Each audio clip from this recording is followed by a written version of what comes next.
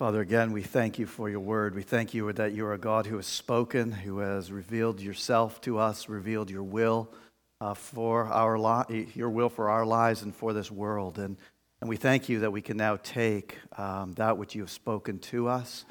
We can read it, we can look upon it, we can think deeply on these things. But even as we have set aside this time now for that glorious task, we are aware that as we turn to very familiar passages of Scripture, we can so easily think, oh, we understand it, we know it, and we don't really think deeply, don't engage it in a way that it is worthy of. And so, Father, we're asking for you to take very familiar words of Scripture, the words of Jesus himself, and would you speak to us through them? Would you teach us, those who are so familiar with it? Would we see something new, something fresh that would arrest us, that would stir us, that would bring us comfort, that would bring us conviction, that you would do the work that you have set before all of eternity for this morning to accomplish in each one of our lives that are gathered in this room. Because we're not here by accident. We're here by your sovereign care and control over our lives. And so as we meet with you and reflect upon your word, we ask that you would speak to us. So we pray this all in Jesus' name. Amen. Well, we are now in week 2 of a new series of messages we are doing entitled "A Heart and Mind at Rest," where we're looking at the theme of anxiety and looking at it from various angles. And this morning we're going to come to the subject of anxiety about tomorrow. Tomorrow being the unknown. We relate to the issue of the future and its mysteries, our ignorance about what is to come on different levels. We might feel concerned personally. What about my future? The potential troubles that I may face in the near future, in the distant future. How can I possibly relax when I don't know what will happen to me? I don't know what will happen to my family, my children, my community, my nation. I guess we all feel that, particularly here in the U.S. at the moment, when the current goings-on politically, the near future, let alone the distant future, seems a very mysterious prospect. The future of the environment that we hear about, the future of our planet. How can we relax when we don't have any idea how to be sure of the future? And the mysteries of tomorrow can create a sense of anxiety for us. And our anxieties, our fears, are in direct relationship with our sense of need, our desires. These kind of things operate like a seesaw. You get desire and fear working in relationship. For instance, if I deeply desire to be respected and affirmed, then the thing that I will fear the most will be criticism. If that's what I want, if I want approval, the thing that I will fear will be to be criticized. If I desire to be loved, the thing that I will fear will more than anything will be rejection. If I desire physical comfort, if I desire just to be comfortable, the thing that I will fear will be pain most of all. And these fears that compete in our mind, and we might in reality be subject to all kinds of them, they can end up becoming a burden to us. The book of Proverbs puts it in these terms, Proverbs 12, anxiety in a man's heart weighs him down. It weighs him down very often in quite irrational ways even, because fear doesn't necessarily work in a rational, logical way as we might think that it does. It works by intimidation. It works by bullying. It works on our emotions. It works by propaganda, and it insists on our full attention. But this morning, I want to bring to you the insights of someone else who insists on our full attention.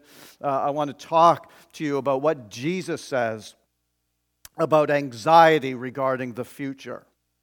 And to do that, we're going to turn in our Bibles to Matthew's Gospel into chapter 6, Matthew 6, verses 25 to 34. And we're going to read some quite famous words from Jesus. So if you have your Bible, please turn and follow along. But if you don't have a Bible, that's fine. Certainly follow along. You'll find the text written in your worship folder. This is what Jesus says. Therefore, I tell you, do not be anxious about your life, what you will eat or what you will drink, nor about your body, what you will put on. Is not life more than food, and the body more than clothing? Look at the birds of the air. They neither sow nor reap nor gather into barns, and yet your heavenly Father feeds them. Are you not of more value than they? And which of you, by being anxious, can add a single hour to his span of life? And why are you anxious about clothing? Consider the lilies of the field, how they grow. They neither toil nor spin. Yet I tell you, even Solomon in all his glory was not arrayed like one of these. But if God so clothes the grass of the field, which today is alive and tomorrow is thrown into the oven, will he not much more clothe you, O you of little faith? Therefore do not be anxious, saying, what shall we eat, or what shall we drink, or what shall we wear? For the Gentiles seek after all these things, and your heavenly Father knows that you need them all. But seek first the kingdom of God and his righteousness, and all these things will be added to you. Therefore, do not be anxious about tomorrow, for tomorrow will be anxious for itself. Sufficient for the day is its own trouble. So Jesus tells us not to be anxious 3 times in this passage that I just read. You can count them. 3 times he says, do not be anxious. This comes as a command from Jesus. Don't be anxious. 3 times. He makes it fairly clear that we shouldn't be anxious. And just to kind of amplify this point, this is perfectly in keeping with what the Bible consistently says about fear and anxiety. In fact, there are over 300 instructions to be found in the Bible where God says, do not be afraid, over 300 times. And so you get the point. This is kind of the tone that God takes when he shows up. He doesn't want us to live in fear and in anxiety. Now, there might be a couple of questions that we'd have off the back of that as a result straight away. One of them would be, well, what about just planning? What about, having any thought to the future? I mean, the way Jesus talks here, it might sound as though he's even against, insurance. He's against pensions even. And that's going to be a bit of a problem for many of us. And so we need to think carefully about the point that he is making here. I mean, he refers to the birds as a lesson for us, a visual lesson, and he talks about how they are provided for and they don't have any anxieties. But that doesn't mean they don't work. It doesn't mean that the birds don't plan for the future. So I don't think we need to assume that all planning is out the window. And it certainly doesn't mean that all work is out the window. Jesus is not saying here, guys, who needs it? Just, honestly, just rest, just relax, just put on some vinyl and chill. And people have made that mistake, saying that Jesus is essentially making that kind of point here. But the Bible does, in fact, exhort us to take responsibility. Yeah, to work and to plan. To even plan for the future. And believe it or not, birds do that themselves, right? They build nests. Some of them even store food. So Jesus is not saying don't plan, don't think about the future. He's saying don't do it with the wrong motive, the wrong engine under the surface. It's what's going on underneath that's the issue here. The anxieties and the fears that might motivate our activity are the things that he's actually targeting. Now that will still, I think, provoke a second question. How does this even help? Just being told not to be anxious. Don't do it. Don't be anxious now. But we need to understand that Jesus isn't just giving us an instruction here. When we read the passage, it's not simply made up of 1 or 2 commands that Jesus makes. It's absolutely threaded, surrounded it's covered, it's mixed in with a whole range of bits of teaching that Jesus is bringing to these disciples of his, in which he's inviting them to reflect and to think and to stop and pause. It's not just a mindless command. It's not just an imperative, thou shalt not be anxious. I've noticed in my own life that doesn't always help. That doesn't usually help. Some of us have been trying not to be anxious. Some of us have spent our lives trying not to worry and not necessarily getting very far. The command on its own achieves very little that's profitable in our lives, just offered to us as law.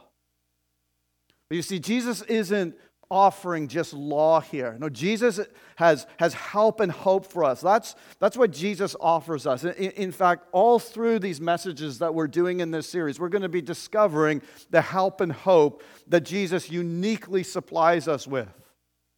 He's able to give us more than just instruction, stop it, which we know doesn't particularly help. I guess that there are times when especially some of us are aware of our acute need for more than just another instruction. Now, we're not all wired the same. For some people, worry is more of an issue than it is for others, no question. You see that in the Bible. You see a range of personalities. You see different presenting needs that people have, the different temperaments and personalities. You see people needing help on a very, very physical level or on a very emotional level. Again and again, as you look through the Bible, you see that we're not just brains in a vat. We are enfleshed humanity, and we need help on lots of levels. Some of us just emotionally, we will perhaps have particular dispositions and temptations and proclivities, and the temptation to anxiety. It will feature in a big way for some of us. So this instruction on its own in a bold kind of way might even make us feel especially burdened with extra guilt. I'm supposed to also not be anxious as well. Oh man, now I've got to be anxious about my anxiety. But the Bible's actually way, way, way more realistic about the trouble of anxiety and worry than we might first realize. It handles in a kind of robust way the fact that, worry and fear will present themselves to us, and they are potential accompaniments to our lives all the time. They're kind of in the background noise all the time of our lives. There's that kind of background music of fear, anxiety that wants to present itself to the point where, in the Psalms, for example, maybe Psalm 56, when I am afraid, I will put my trust in you. That's an interesting phrase, when I am afraid. The psalmist is really open about it. He's not sort of imagining, I'm not supposed to be afraid. God says over 300 times in the Bible, don't be afraid.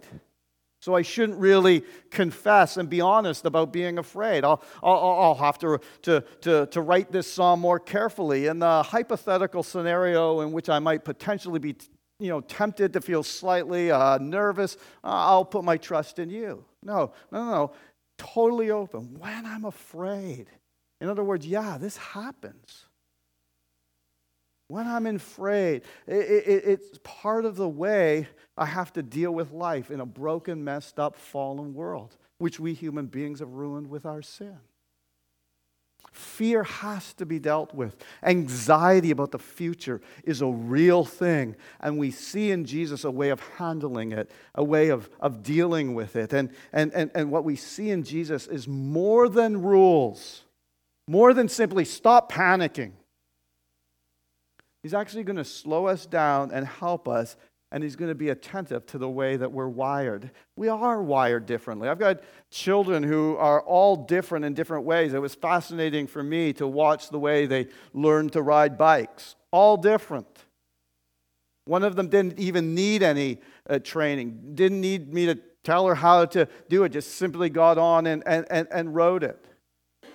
Another one of my kids was the direct opposite. It was a lot of talking and hours of trying to help. I guess because in the case of this other child, their imagination was so alive and alert all the time. All the possible scenarios of damage and injury and destruction to bodily parts seemed to play very high in this particular child's imagination. And so it meant that the process of learning to ride the bike was a little bit more arduous. And people are different. People are wired really, really differently. And so we'll be tempted differently, and we'll need help to handle the different kinds of anxieties that come to us. And what we have in this bit of the Bible we're looking at, and I just want to take some time with it before we finish this morning. We have Jesus' wisdom in how to handle this pressing problem of anxiety about the future. And there are just a few things I want to pick out, four things from these verses that I hope will help us. Now, first of all, in verse 27 of chapter 6, you've got Jesus saying, "Which of you, by being anxious, can add a single hour to the span of life, to the span of his life?" And what Jesus is doing here is he's exposing the false idea of control. He's exposing the false idea of control. Exposing the illusion that we can somehow control the future. That we can somehow, if we know the future, if we can somehow get control of the future, then we will therefore be able to enhance our lives because we will be in control. And Jesus is insisting that we can't.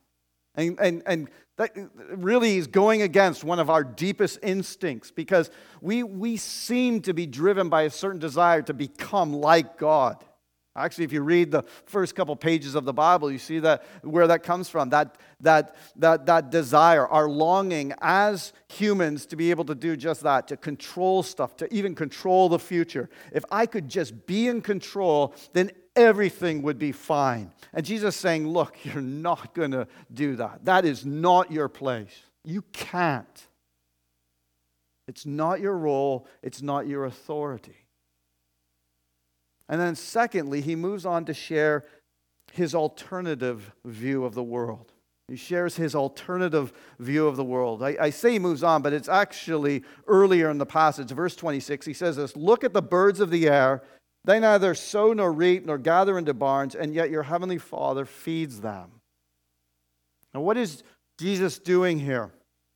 Well, Jesus is directly challenging their idea of God the Father and their idea of the world in which they find themselves.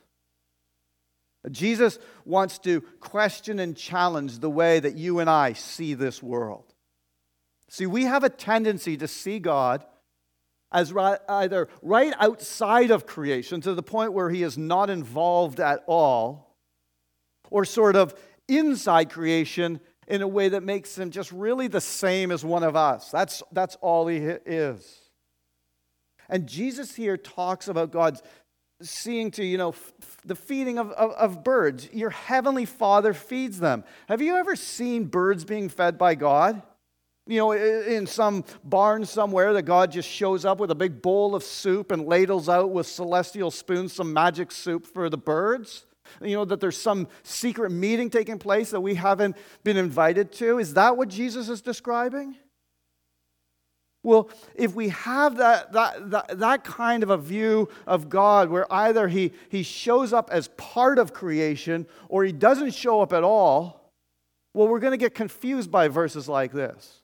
Or we have this view of God where it's like he winds up creation like a watch. He's like, okay, I'll set creation up to obey certain physical laws. Matter will be controlled, will work in a certain kind of Newtonian way, and then I'm going to go off and have lunch. I'm busy being God. I'm going to go and be mysterious while you do all of this material stuff according to the laws of physics. None of these things are true. The laws of physics are absolutely real, but they're real because of God. And because God actually supervises it all, is involved in it all, at every single level. The Bible says it in so many ways, so many places. He upholds all things by the power of His Word. He is involved to a subatomic level and smaller, to a degree that we can't even imagine. His wisdom penetrates to the highest and the lowest degree because God controls everything. There's no part of creation that can operate without His express permission. He is utterly involved. Even in things that just look humdrum, ordinary, they look like, well, that's just nature, whatever nature is, that's just doing its thing. That's just happening. No, nothing is just happening. God is working. God is involved in the feeding of the birds. I know it sounds a little bit Mary Poppins, but yeah, that's what He does. He's involved. And Jesus is saying, I want you to stop. I want you to consider. I want you to reflect on these things. And notice the way that Jesus does this. He doesn't give us a seminar. He doesn't give us a box set of lectures and some notes. He says, take a look. Spend time looking at the birds, at flowers. Yeah, look. See the design. See the wisdom. See the hand of God. See a wise God involved in every single detail. And the person that spends adequate time seeing the wise hand of a sovereign God in the feeding of creatures will learn to be disabused of this foundationalist panic that I have to somehow control everything in my future or everything will be unraveled. Because I have to control everything because no one else will. And you may have come across the slogan on a, I don't know, fridge magnet or somewhere that says, we do not know what the future holds, but we know who holds the future. In fact, I read an email letter just this week in which the writer signed off with the variant, only God knows what the future holds, but He does hold my future. And I know it may sound a little bit trite and cliche, but it's about right. It's not a Bible verse, but it almost could be. It certainly reflects the point that Jesus is making. He holds it, He controls it to the most infinitesimal degree. And so you actually don't need to worry. He is in control. He is in control. So Jesus gives us a different worldview as well as exposing the illusion of our sense of control. But then also in verse 33 as a third thing, he challenges our feeble ambitions, our slightly shrink-wrapped version of life. Because he says right there, seek first the kingdom of God and His righteousness, and all these things will be added to you. He's saying in verse 32, the nations of the world, the general humanity, the Gentiles, they seek after things that they think will make them feel more adequately secure about the future. As long as I've got these things, I might be secure. He says, don't seek after things in that attitude. Seek first the kingdom of God. Seek first the things of God. In fact, what Jesus is saying is your ambitions are too small. Now, this could sound a bit counterintuitive because we might expect Jesus to just sort of settle us down to a domesticated idea of life just to help us get rid of our anxiety. Well, just stop being so ambitious. Just think small, think comfortable, think easy. No, Jesus does the opposite here. He says, you're anxious about what you're going to wear. You're anxious about what people are going to think of you. You're anxious about whether you're going to, get into pain and difficulty and bad health and trouble. You're worried about these things. I'll give you something much bigger to be worried about. God and His kingdom, God and His purposes, God and His plan for our lives are far greater, far more stretching, far more challenging, and far more exciting than anything else we could give ourselves to. And Jesus has been saying just before this passage, you might have noticed that this passage started with the word therefore, which suggests that we should notice what goes before it because it's built on what's been said before. He said in verse 24, no one can serve two masters, for either he'll hate the one and love the other, or he'll be devoted to the one and despise the other. You cannot serve God and money. Or you could substitute any other cause for worry and anxiety in there for money. You cannot serve God and another God at the same time. Because you can't have two kingdoms ruling your life. There's either God's kingdom, there's either the prioritizing the seeking of Him, His kingdom, His plan for your life, and trusting Him completely, and throwing your whole heart in, getting into the water if you like, and being prepared to trust Him. There's either that or there's constant conflict. There's constant tension in your heart because we never feel truly rested in the provision that God has made available for us. We just don't really trust Him. Or so we feel, we have to trust ourselves. We have to control everything. And it's an illusion. You try and live on the basis of your own control, your own kingdom. You're ruling everything and making sure everything's fine. I'll tell you, it might work for a few minutes, but really, honestly, your life will be characterized by anxiety. And so he says, you try and live that way, and then he comes into verse 25 with, therefore I tell you, don't be anxious about your life. You try to live in the wrong kingdom, you'll get anxiety. God's kingdom, yeah, more demanding, more challenging, even than normal life. But when you're in the will of God, when you're trusting God, when you're doing what God's called you to do, you will find, in a way that you can't completely understand, the resources of heaven are available to you. The strength and the help that you need for every step of obedience is provided. We don't even get to know why or how quite often. We just take the step of obedience. If you follow Jesus, you will have to get used to this principle from time to time, making decisions, making steps of trust, making steps of obedience to Jesus without having 100% information. I don't know if this will work. I don't know what will happen if I do this. I don't know how it will work. I don't know if this person will be offended. I don't know if this will go right.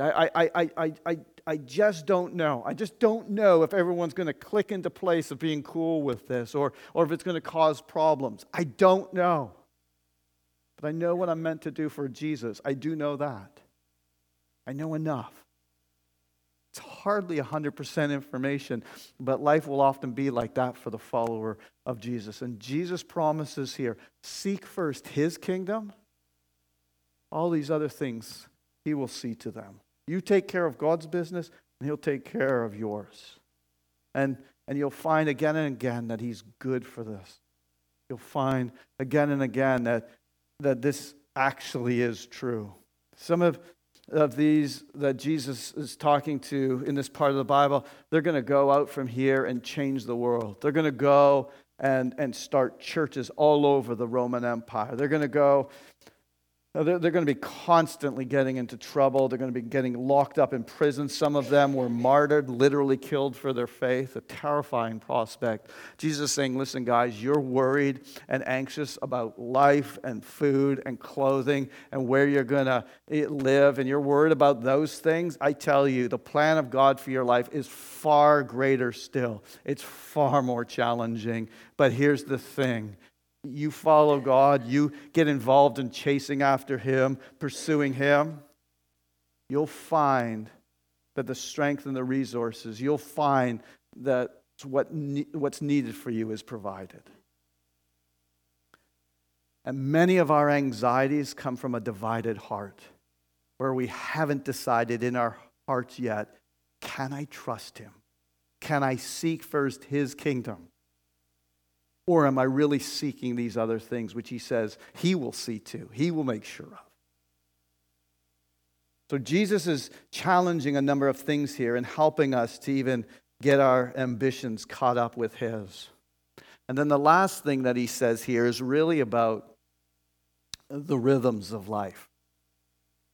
At the end of the passage, verse 34, therefore do not be anxious about tomorrow, for comfortable moment coming, nice words of comfort to follow perhaps, for tomorrow will be anxious for itself. Oh, not so comforting perhaps at first, but think about it. He says, sufficient for the day is its own trouble. Sufficient for the day is its own trouble. So what's happening here? Well, we started with Jesus exposing the illusion of control. That was number one. Secondly, Jesus sharing his worldview. That was number two. The third thing was Jesus stirring up our ambition, encouraging ambition.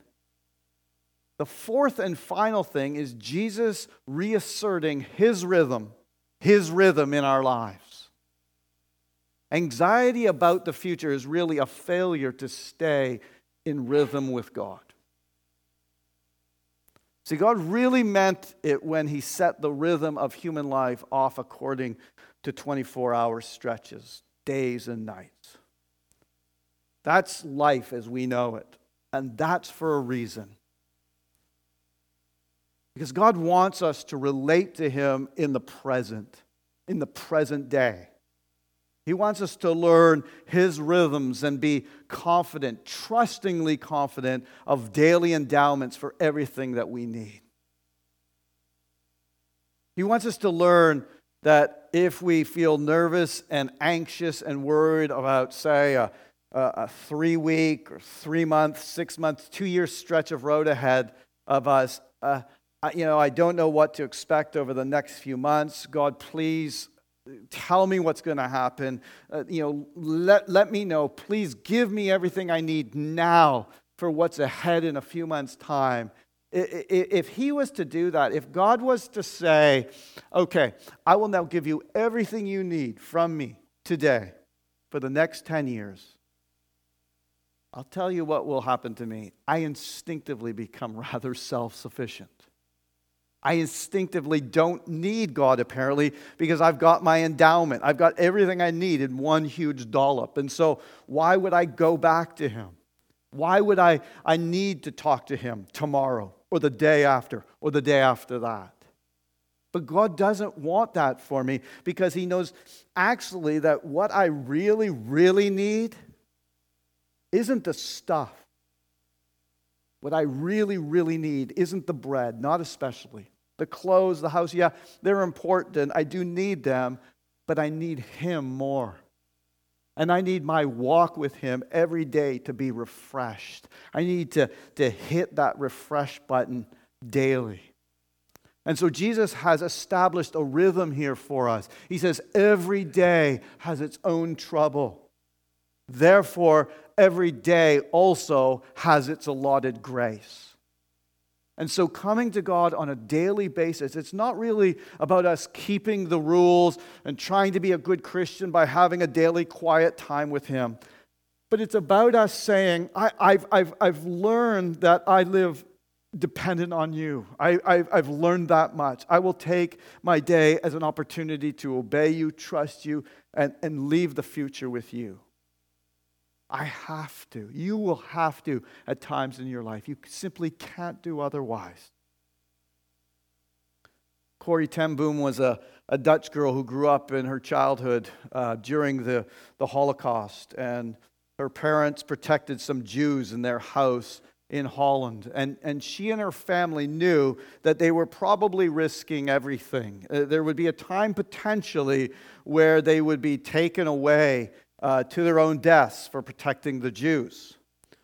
And she said to her dad, before the family were eventually infiltrated, she said to her father sometime before, she said, what will happen? Will I have the strength and the courage to stand up for Jesus and do the right thing when I have to?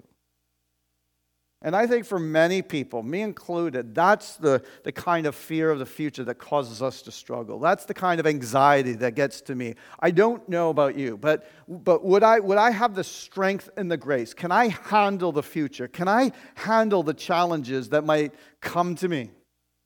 As a husband, as a father, as a pastor. Maybe for you it's as a parent or a husband or a wife or just a Christian in the workplace with responsibility. Will I be able to stand strong? Will I have what it takes? And Corrie ten Boom said this to her dad, and her dad said to her something so extremely wise it has become a bit of a legend for many of us. He said, Corrie, when we go to the train station to go on a train, when do I give you the ticket? Do I give you the ticket a few weeks before the day when we go, before we go? No. Do I give you while we're walking to the station? No. Do I give it to you as we walk through the station door? No. When do I give it to you? She said, you give the ticket to me just when we're about to board the train. That's when I get the ticket. I don't give it to you a few weeks before. She's a young girl. I mean, she'd lose it if it was given a few weeks before. I give it to you just at the point that you need it. And Jesus is insistent on this for you and me. If you want to follow Jesus, this is how he wants it done. Don't be anxious about tomorrow. Tomorrow will be anxious for itself. Sufficient for the day is its own trouble. In other words, come to your God on whom you are totally dependent for today's grace, for today's needs. You'll be amazed, as I've been, pressures and experiences I've been through where I honestly look back and think, how did I get through that? I would never have imagined. If you told me months before that was going to happen, I wouldn't have got out of bed. But I found grace from this trustworthy God for the moment when it was needed. He is a very present help. When? In time of need. Come to the throne of grace to find mercy and grace to help. When? In the time of need. When does God give us grace to help? In time of need. Now, to be sure, and this is my last comment, some of us, we don't really know our needs, right? I said earlier, if you feel the need for approval, the thing you'll fear of above all is criticism. If you feel the need for love, the thing you'll fear the most is feel the need for love, the thing you'll fear the most is rejection. If you feel the need for comfort, the thing you'll fear the most is physical pain. Actually, the thing that you might not realize is that your greatest need of all, is peace with God. Is for the God of heaven, the majestic, magnificent God in control of everything, for him to be reconciled to you, for him to be joined back in relationship with you, for you to be forgiven by him. That is the greatest possible need that any human being could conceivably have. Most don't live very aware of it. Most don't think about it, but it is our greatest need. And Jesus, have you noticed in the passage, he keeps saying things like, if God cares about the birds of the air, if he cares about the lilies, will he not also look after you as well, O you of little faith? That is, if he's given you, life in a body, then don't you think he'll look after your food and your clothing? Jesus makes this argument. He says, if God has given this much, don't you think he'll also, look after your smaller needs as well? And truth is, friends, the greatest need we could possibly have, peace with God. God himself has provided for that great need at the greatest conceivable cost to himself, to the greatest degree of pain. God has done everything necessary through Jesus on the cross. God himself demonstrated his goodness as a father. This is the kind of God he is. He's that willing. He's that loving. You say he cares for the birds. What kind of God would care about the birds? Yeah, I agree. It's a strange thing that he would so care about little feathery creatures. I mean, yeah, it's nice that he cares about those creatures. But the reality is that God's love for people, human beings, men and women, is so much greater. The value he places on us, in spite of our wickedness, in spite of our sin, in spite of the many wrongdoings in our lives. Jesus, God's Son, on the cross, took our sin, took our guilt, took our shame, demonstrating to us all how good this God is. And it means that you and I can come to know a God who forgives, a God who makes astounding promises to us, a God who adopts us into his family as his children to become loved, accepted, cared for to that degree. I mean, you're maybe thinking to yourself this morning, how can I be sure that he really will look after me? that He really will care for me and meet my needs in the future? How can I be sure that I really mean anything to Him? You can be sure by looking at the cross of Jesus. If He was prepared, as Paul says in Romans chapter 8, verse 32, He who did not spare His own Son, but delivered Him up for us all, how will He not also with Him freely give us all things? He's already given us His best. We can be sure that He'll look after us. Let's pray. Father, we're grateful for the gift of your Son, Jesus. And we want to pray that this constant temptation we have to fear the future, the anxieties that can plague us, they will be dissolved in time as we learn to receive the true comfort, the true love, the true affirmation and approval that comes from a Father who has already given His best for us. In Jesus' name, amen.